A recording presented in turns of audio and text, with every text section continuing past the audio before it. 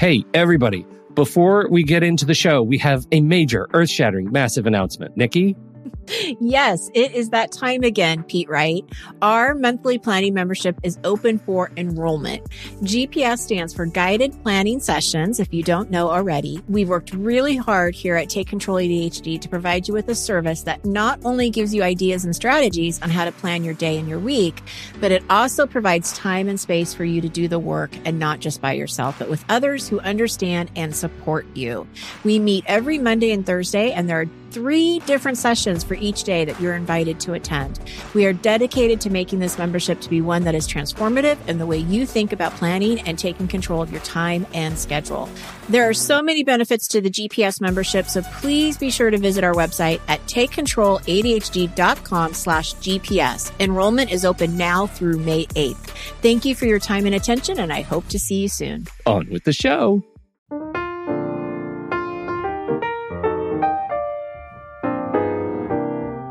Everybody, and welcome to Taking Control, the ADHD podcast on rashpixel.fm. I'm Pete Wright, and right over there, convalescing, is Nikki Kinzer. I know. Thank God this is your show today.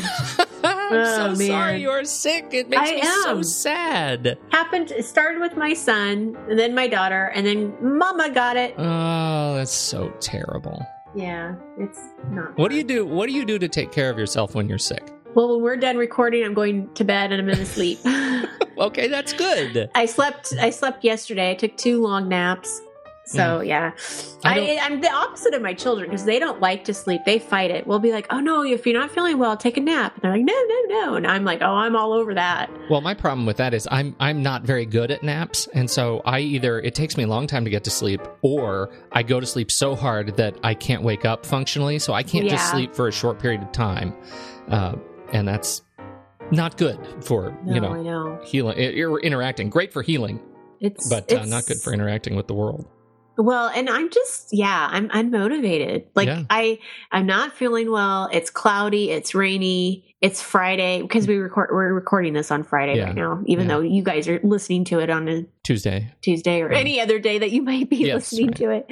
But I'm really just I just want to go crawl and go to sleep. Oh, you poor thing. Well, so you're going to be on. You're the star of the show today. Well, I hope I'll make it a little bit easy on you, at least in the bottom end of the show. So here we go. We're talking about, Nikki, I was a mess last night. I was a mess. I got so buried in medical literature and journal articles on rabbit hole. I did, on ADHD and creativity, and so we're going to be talking a little bit about that today. Before we dig in, head over to Take Control ADHD. You know the drill. Get to know the show a little bit better. You can listen right there on the website or subscribe to our mailing list right there on the homepage, and you'll get an email every time a new episode comes out each week. You can connect with us on Twitter and Facebook at Take Control ADHD, or call us 503-664-4ADD and get your voice, your thoughts right here on this very show. And don't forget, head over, when you go to the website, make sure to take a look at Nikki's online programs, Organizing Your Space Your Way, still available. It's up there. It is great. You should check it out. We've got new content coming soon. It is on your own pace, but it is guided, and that's the important part. It won't let you wander off into the weeds. It will tell you what to do when you're ready to do it. So that's what you need to do, Organizing Your Space Your Way at TakeControlADHD.com. And you can organize your weeds if you'd like. You could organize your weeds your way. Because it's a system, Organizing your weeds your way. That is actually, it was a follow-up that, I thought we were going to keep secret, but apparently it's out there now. It's there. We have a little bit of follow-up before we dig in. We got, what did we get? We got 2 emails to talk about? Yeah. Yep. The first one, thanks, Nikki and Pete. I also thought about ways to capture the ideas without emailing widely. Now, this was in response to our impulsivity conversation last week. Yes. Right. Okay. I like the idea of posting in a private journal, but could see how that might be awkward in the workplace, depending on technology policies. What if the listener emailed his or her private email accounts with the ideas and tagged the subject line to make them easy to retrieve later?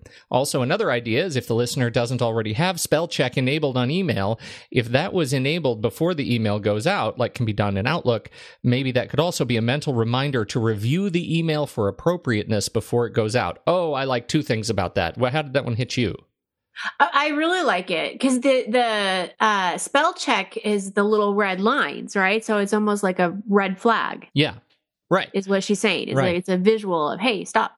Mhm. Yeah, and I think that one, I'm not entirely sure how that works anymore because it's just always in the background. But it used to be when you would in Outlook, I think she's talking about, and I don't use Outlook day to day, so somebody's going to have to check me on this. But I think when you hit send, it's like Shift F7 or F7 something to send an email in Outlook, it would trigger spell check to run, and a window would pop up if you have any misspellings. And so it would check your spelling before you send it. Now, it's, for me, it's always checking spelling. There's no trigger that pops up. And if I choose not to fix the underlined red lines, it just sends. So I'm not entirely sure how universal that trick is, but I like it a lot.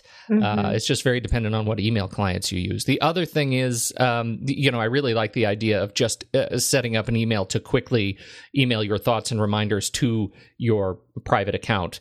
That's just an easy way to optimize for idea acquisition, with the little tagline in the subject to let you search for it later. That's a great idea.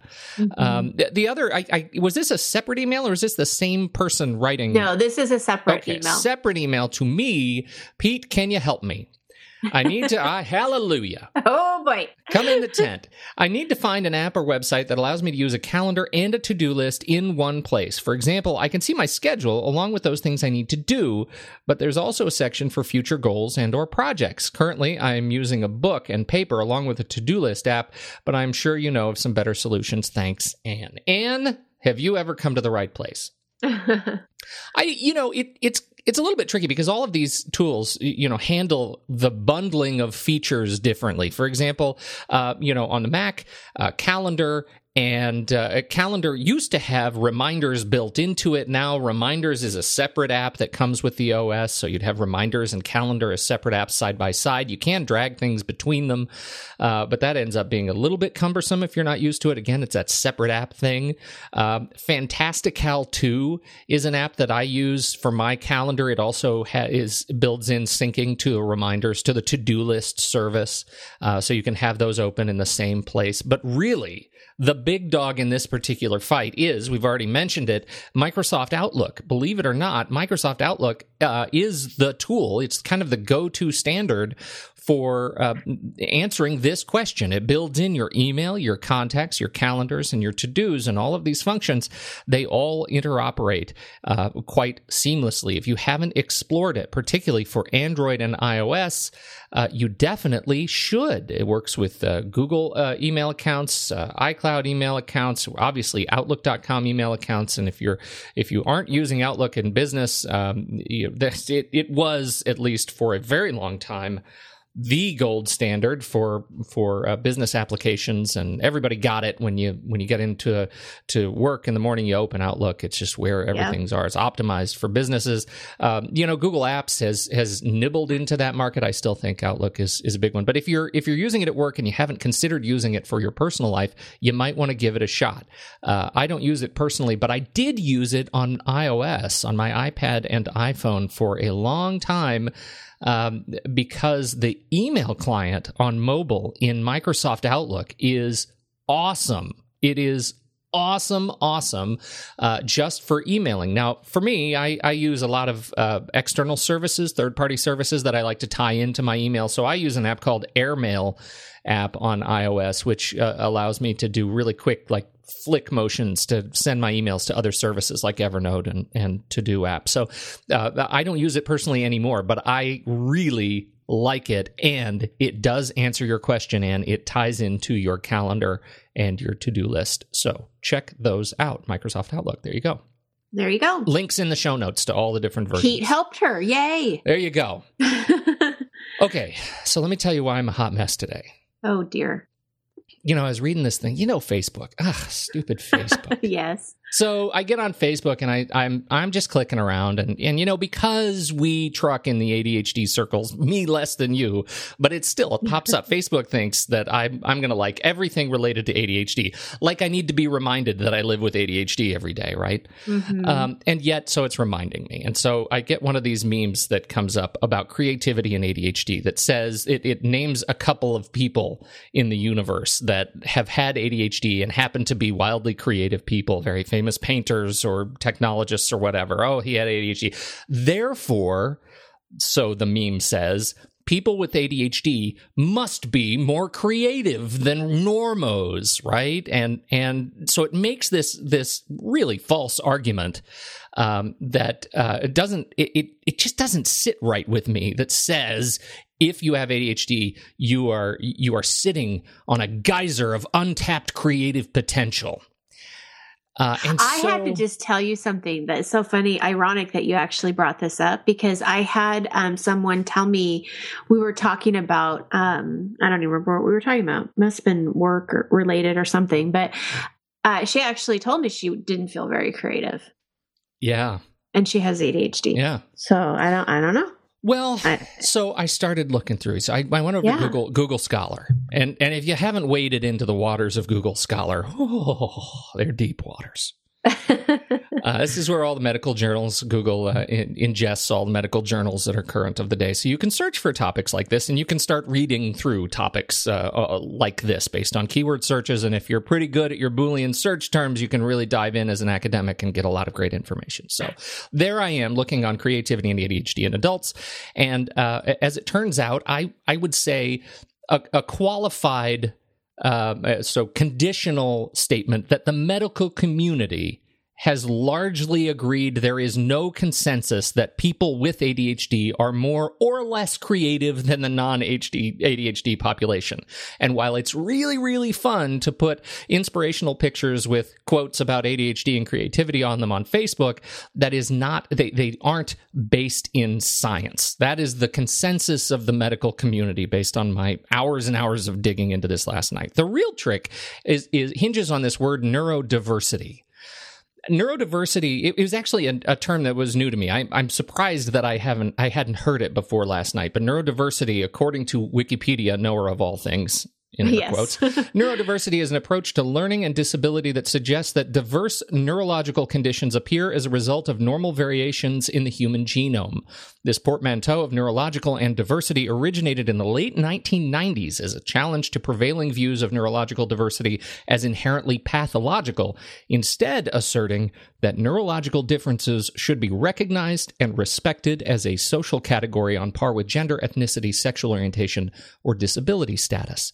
That's neurodiversity. It says that ADHD as a spectrum disorder is just the way we're wired. It's not better or worse than those who don't deal with any of the ADHD bucket of symptoms. It just is what it is.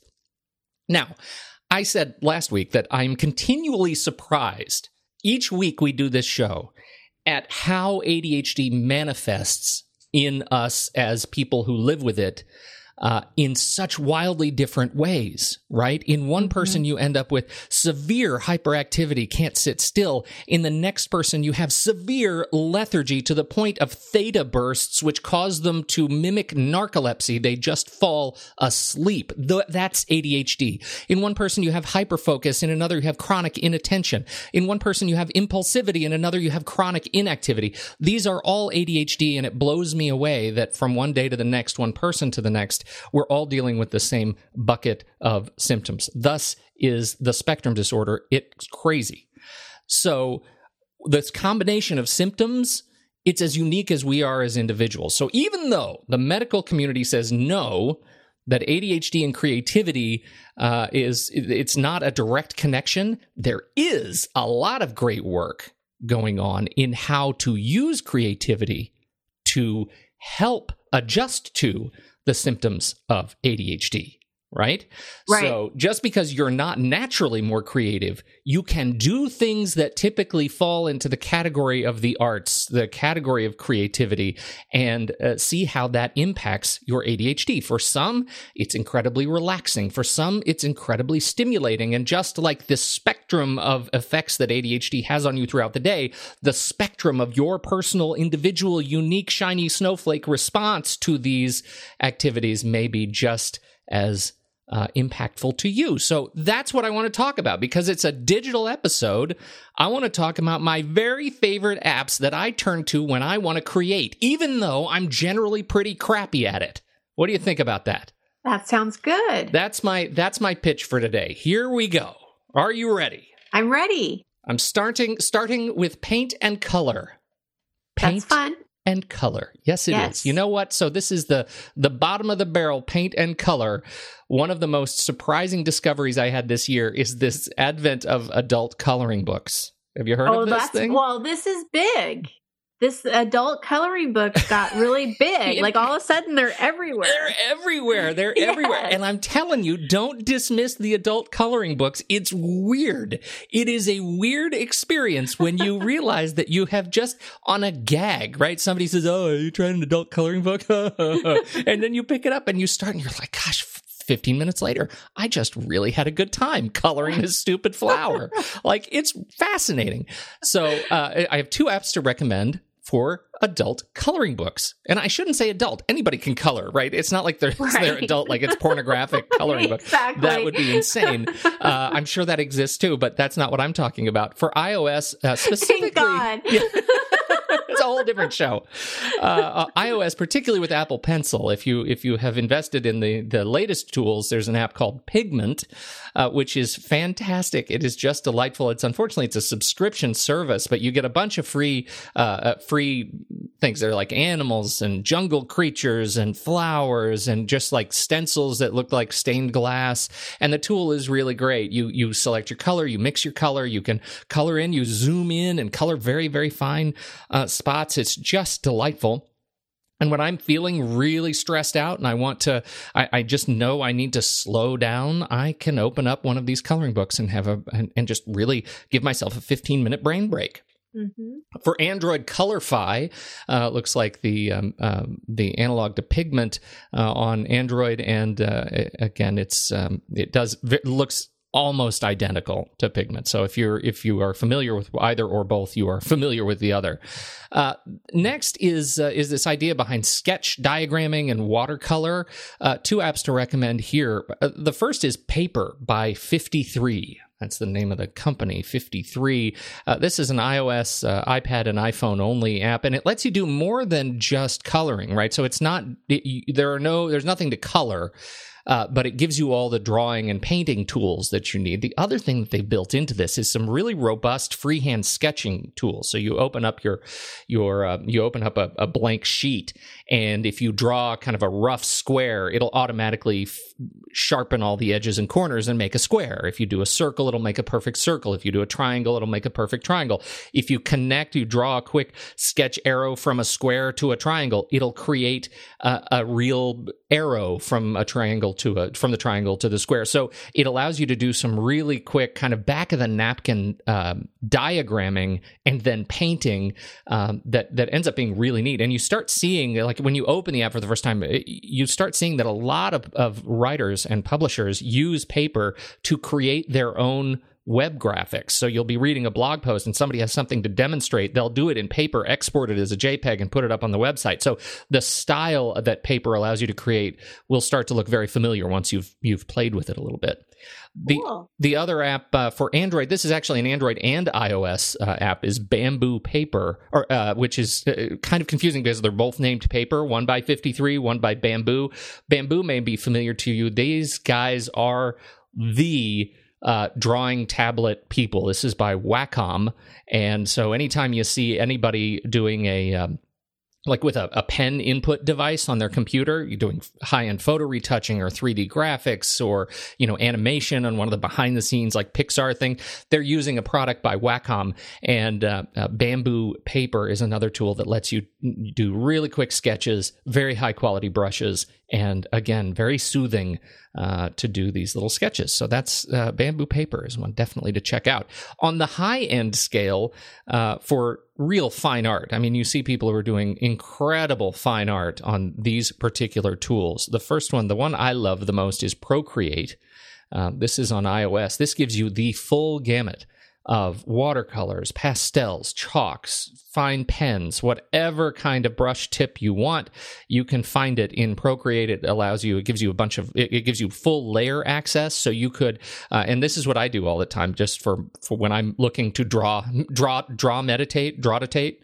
I will. Is that a real term? It is now. I'm committing to right. I'll import a photo that I have taken, and I will outline and color it like a comic. colorist, right? Oh, that's neat. And really then you hide the photo layer, and you end up seeing it looks like you're a full-on illustrator. It looks like all you're doing is tracing. It's really, really fun, and it's great to do while you turn on the TV and you're watching something stupid, and that's kind of what you're doing in the background. It keeps your mind going. The alternative for Android is Sketchbook by Autodesk. It's another very high-end kind of fine art tool. So those two are great. Sketchbook is also available on iOS, but that's the Android port. Procreate is not available on Android. Okay, last, and this is something in the fine art category that I don't do very well. This is penmanship. What do you think about that? Penmanship and calligraphy. I like it because I took a calligraphy class in high school and I really enjoyed it. Really fun. And I did too. It was, and I had a kit. My mom got me a calligraphy kit. It had the ink and it had the pen that you take apart, right, and have to clean. It was the dip calligraphy pen. Well, calligraphy art for iOS, if you have a stylus, so it trains you on the tablet how to do the strokes.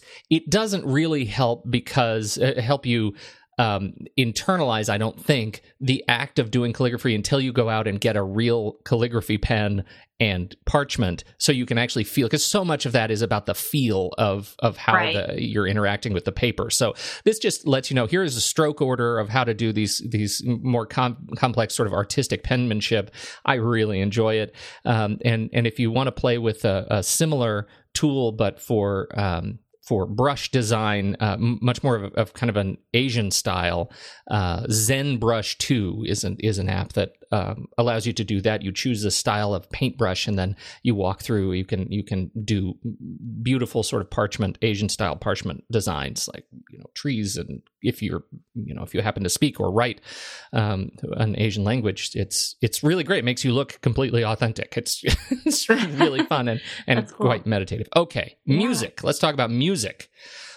This is another one I really enjoy, and I do have a bit of a music background, so I kind of have a bent for this stuff. I recognize its bias, and so I tell you that up front, that I find this really fun to play with. I encourage you to do the same, just to see if you have a musical vein in your body that maybe you can unleash through some creative experimentation. The first is GarageBand. For iOS, that's kind of the go-to, just because it ships for free when you get a new iPhone or iPad. It's there for you, but it is a deceivingly robust application.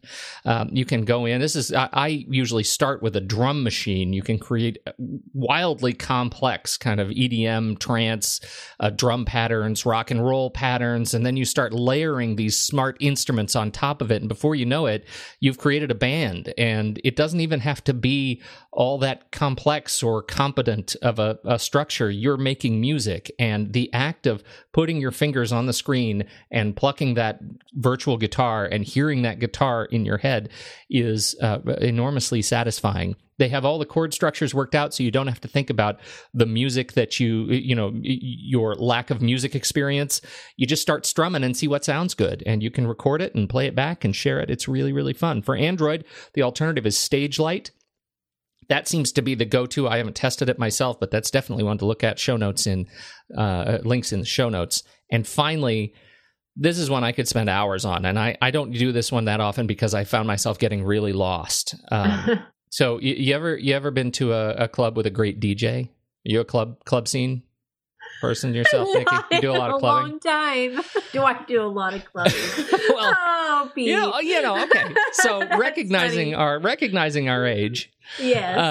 I don't do a lot of clubbing either, but last time I did, the best DJs always had these tricked out turntables, right? They have two turntables and boxes. The ones and boxes see in the movies. Yes, right. That's so true. Those are the ones, the movies.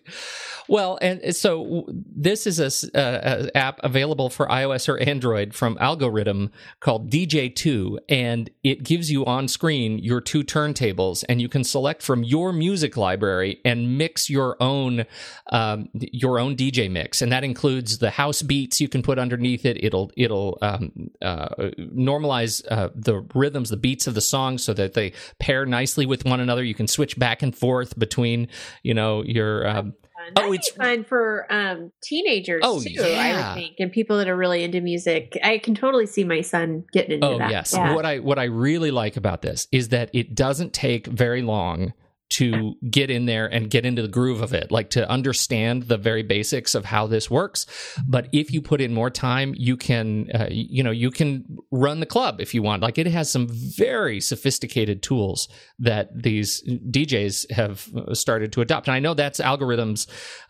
That's their intention, is to make this a tool that is used in clubs so you can completely digitize your DJ workflow, and it's all right in there. All your music is right in there. So it's a great app, and it's worth checking out, iOS and Android.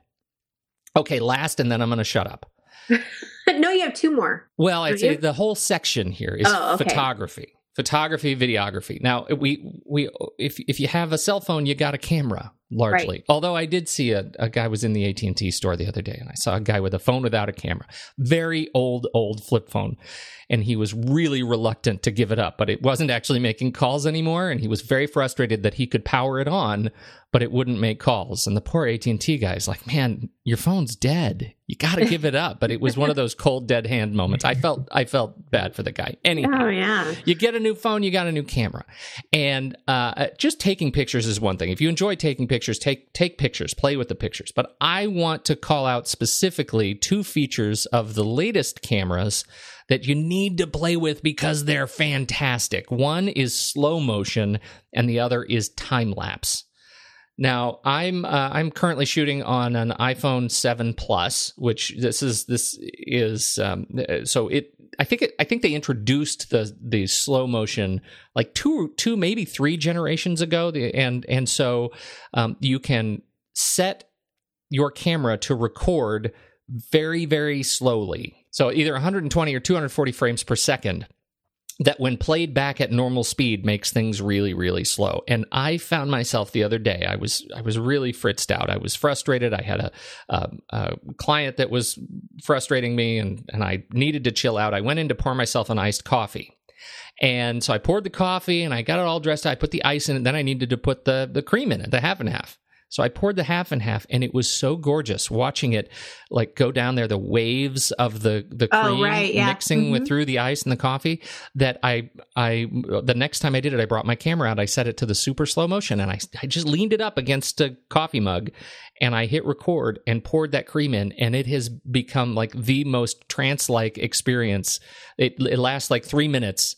This experience of just pouring cream into iced coffee, but I could watch it all day long on a loop. It is so meditative. So I think exploring what life looks like around you in slow motion can be really fun. So definitely do that. The other is time lapse, and that, of course, is going the other way.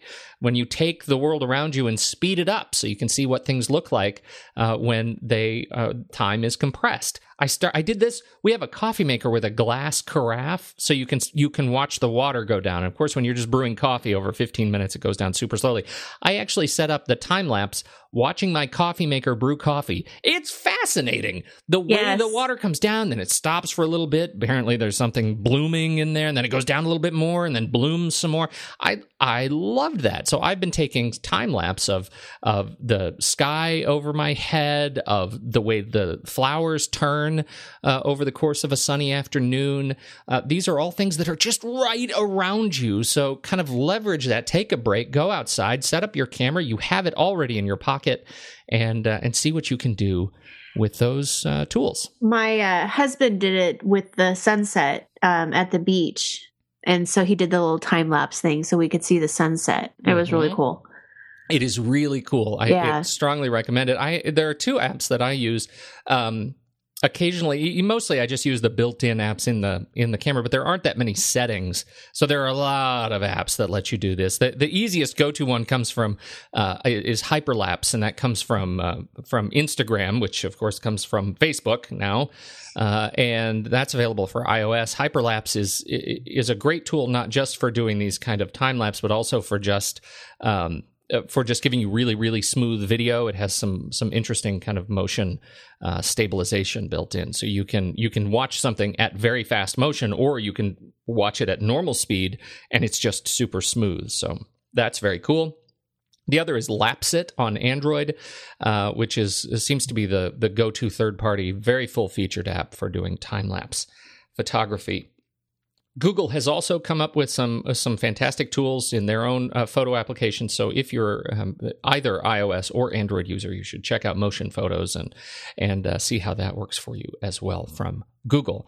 Last, I promise, you could just go out and buy paper and pens and paintbrushes. And adult coloring books and sketchbooks and all those. You really could just go to your local art supply store and do all this stuff. But it's a digital episode, so these are my favorite tools, and I hope some of them help you to chill out with art therapy. Yeah. And what did you call it? You had a new word. Neurodiversity. No, well but the meditative. You said drawditative. Drawditative. If you're drawditating. Yes. Yeah. We just make stuff up here. We just make stuff up left and right. You just have to commit. It'll stick. I love it. I think it's great. Good. Well, I hope that helps, folks. There you go. Thank you, everybody, for putting up with me yet again as Nikki sits mostly silently and nurses her ailing self. That's right. This fine week. This has been a fun digital episode. Super fun reading all that research. So I hope I was able to distill at least some of these concepts down. And next week, Nikki's driving again. So there you go. Thanks, everybody. There you go. Thank you. On behalf of the good Nikki Kinzer, I'm Pete Wright. We'll catch you next week on Taking Control, the ADHD podcast.